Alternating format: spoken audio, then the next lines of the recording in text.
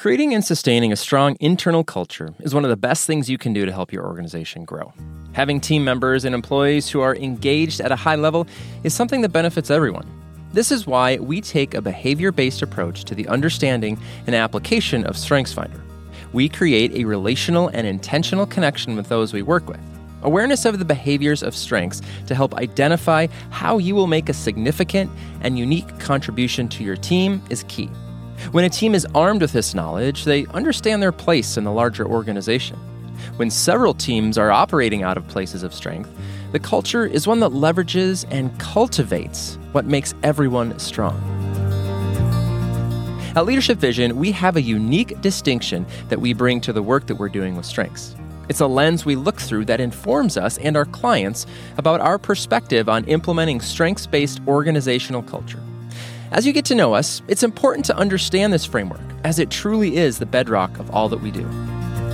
Hello and welcome to the Leadership Vision podcast. My name is Nathan Freeberg, and this episode originally aired, it was the second one that came out back in September of 2017, and we thought that we would replay it here for you today, as it really does describe and explain who we are and our approach to this amazing work with strengths. I'm talking with our president and CEO, Brian Schubring, about that approach. And we're going to talk about strengths as we believe they are descriptive, generative, environmental, and transformational. And we are going to unpack all of those words, so keep listening. So let's start at the top. We use a descriptive, not prescriptive approach. A prescriptive approach is a one-size-fits-all model versus a descriptive approach is one that is dynamic and open to multiple interpretations. Here's Brian describing what this looks like on a very practical level. So if you take the strength of achiever, what it is that we're trying to do is we are trying to say this word describes a myriad of potential ways of that strength showing up. A prescriptive approach to interpreting the strength of achiever is to say all people with the strength of achiever do this. They all look this way. They all have the same makeup. Yeah. The same approach, the same way that they do their work, the same breadth. But is this bad? If we're looking for a common language by which to describe the best parts of ourselves, what's wrong with trying to find common ground? I think it's limiting. And the way that we speak to this is that a prescriptive approach often, not always, often leads to misunderstanding. It also leads to potential conflict and assumptions that are made because you've read a definition of a strength and then you tried to apply that static definition to somebody with that strength. That's a prescriptive approach. All people with the strength of includer do this. For us, we would say the strength of includer provides a description of how that person might show up. And we want to always leave room for not only the individual to show us what that strength of includer looks like, but then we also know that no strength works alone. All strengths are working in combination with other strengths, talents within various strengths. They also work together. And when those unique combinations of strength begin to work together, the way someone's includer shows up is going to be very different than another person with the strength of includer. A descriptive approach gives room for an individual to show up with a uniqueness and distinction that's only theirs, that no one else considers. But we need to be more open-minded in how we are understanding them. Using the textbook definition is a great place to start. We all have to start somewhere on this journey with strengths, but it provides little room to appreciate the nuances of everyone's brilliance. Brian says only using the textbook definition in the prescriptive model is saying, it just says it looks like this all the time, regardless of relationship, regardless of context, regardless of experience.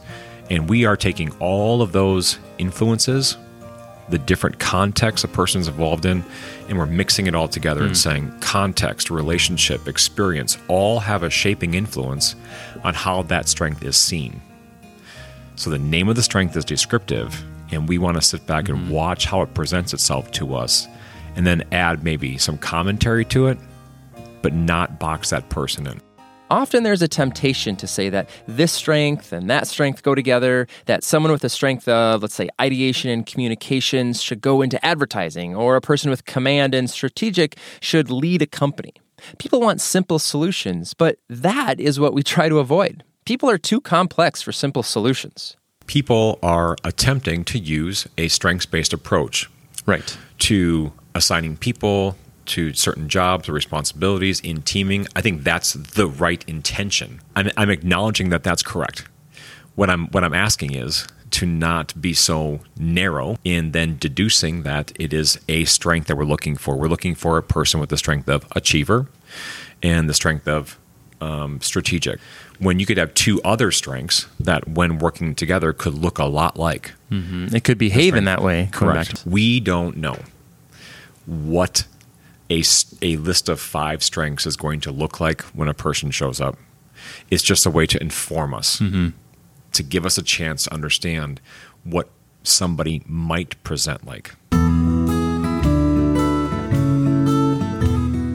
Our second differentiator is that Leadership Vision believes that strengths only exist when they bring life to you and to others.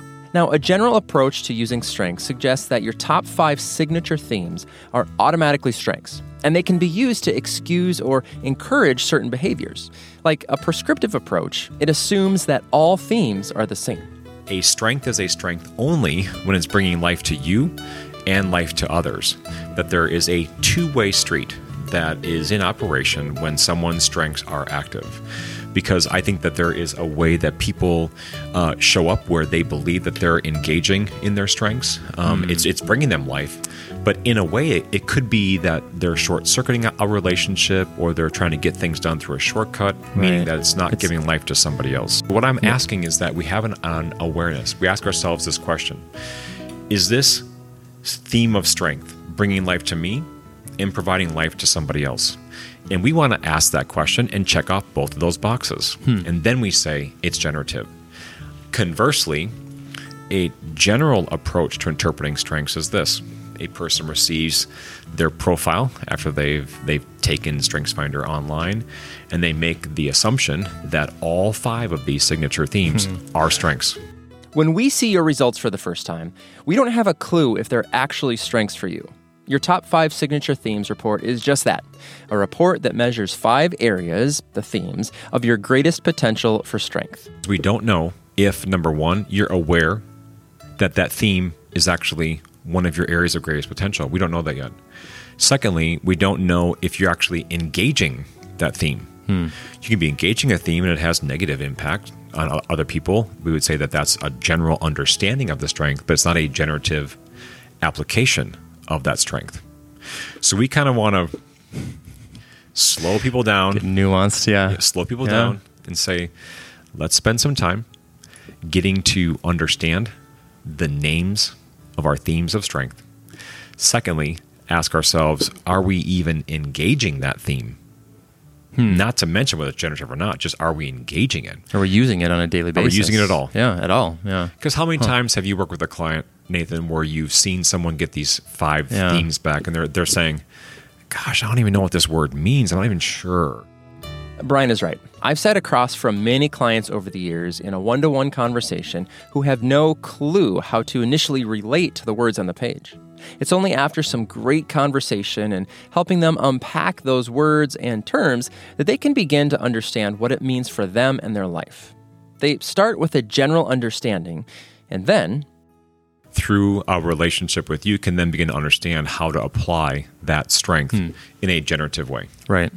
So we really focus on this, trying to draw people's attention to the potential that lies in this theme becoming a strength, and not to assume for yourself or for others that those 5 words are generative.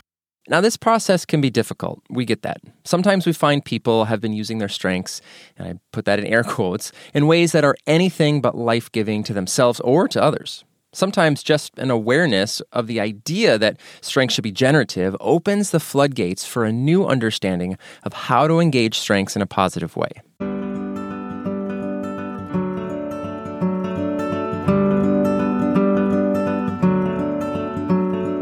Our third differentiator here has to do with the way we encourage our clients over time, because organizational change doesn't happen quickly. We believe in creating the right environment for the language of strengths to stick, not just coming in to do a one-and-done event. But to be clear, we're not opposed to coming in and providing an event experience. So something where we're coming in for 60 or 90 minutes. We have some very unique and distinct offerings for that kind of time frame. Yes, we do. But we really do understand that through an event, there is not much that we can do to help really put down some roots so that a strengths-based approach can be productive or engaging long-term. So we respect what an event can do, because sometimes an event is a way to get people's attention around something that they may say, we really want to do this. It is awareness building. It is an which awareness is the first building. step, as we talked about earlier. Another thing with events, sometimes we say yes to these to determine what relationship we can have with somebody. There have been several events that we've done where we're thankful that we were there for 90 minutes to realize that this organization doesn't want to go much further than this, than to simply introduce the language of strengths to a functional team.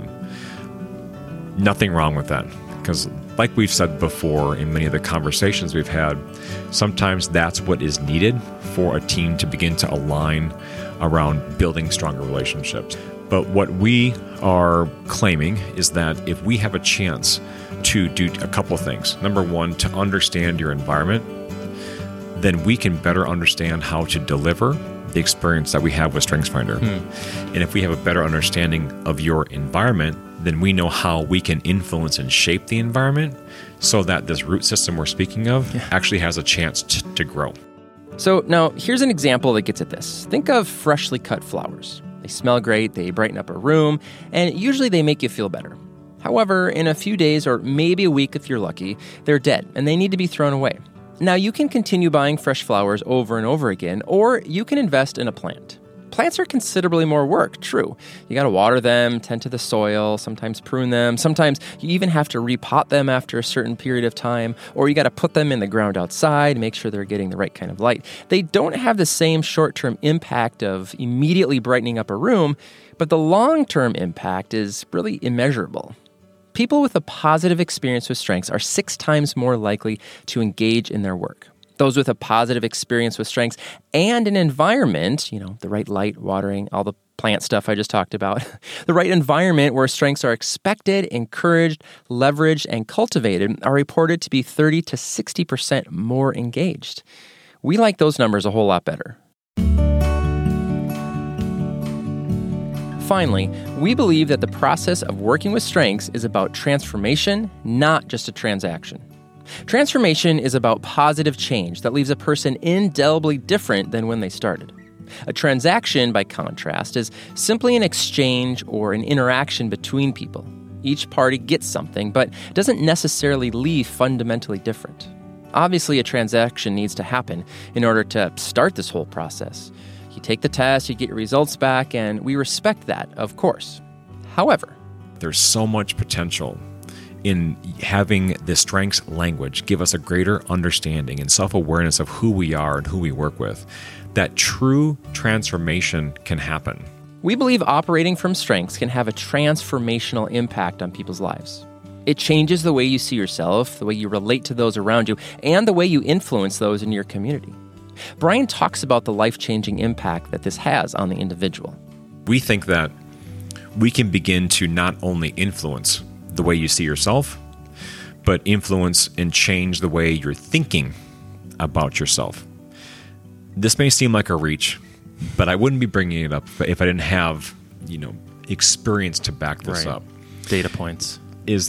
We have seen so many times where just this language of strengths, where it is a positive way that a person can begin to interpret themselves. That process for someone who has had like a negative tape playing in their mind for years and years, if not decades, of saying like you're not good enough or this didn't work, or for whatever reason, they've always been withheld or been pushed back. When you begin to introduce a language that hints at the beauty and brilliance of someone, if someone lets that become internalized it can really begin to transform the story that they're telling about themselves. They can begin to see themselves in other ways, and that can transform the way that they see themselves, the way that they understand themselves, the way they accept themselves. If someone's experiencing that, I think it's nothing less than transformational. Right. It's powerful. Because that can stick, and transformation takes time. Change can happen periodically, change can happen sporadically, but transformation is this slow, gentle turning of a corner. We want to respect that process. We also know this.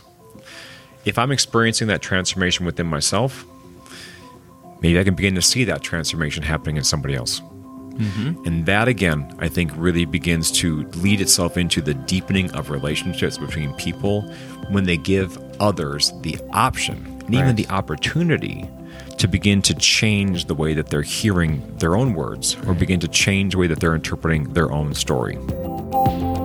Strengths become transformational when they give you a platform to understand yourself.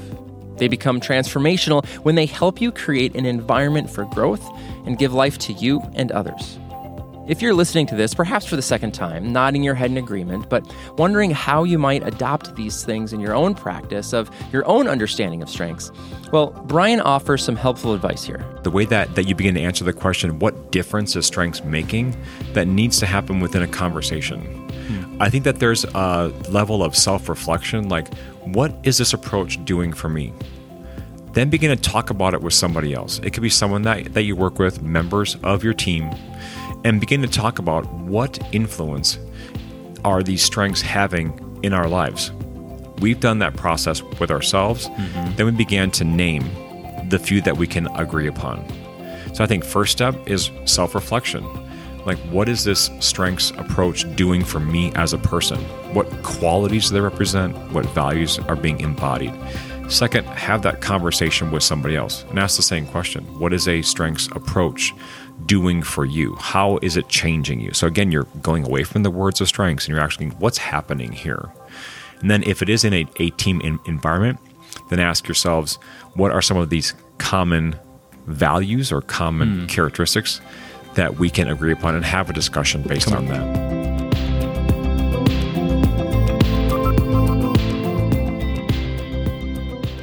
Thank you for listening to the Leadership Vision podcast, where we share our expertise in the discovery, practice, and implementation of a strengths-based approach to people, teams, and culture. For more resources about developing your strengths, the strengths of your team, or the strengths of your entire organization, visit us on the web at leadershipvisionconsulting.com.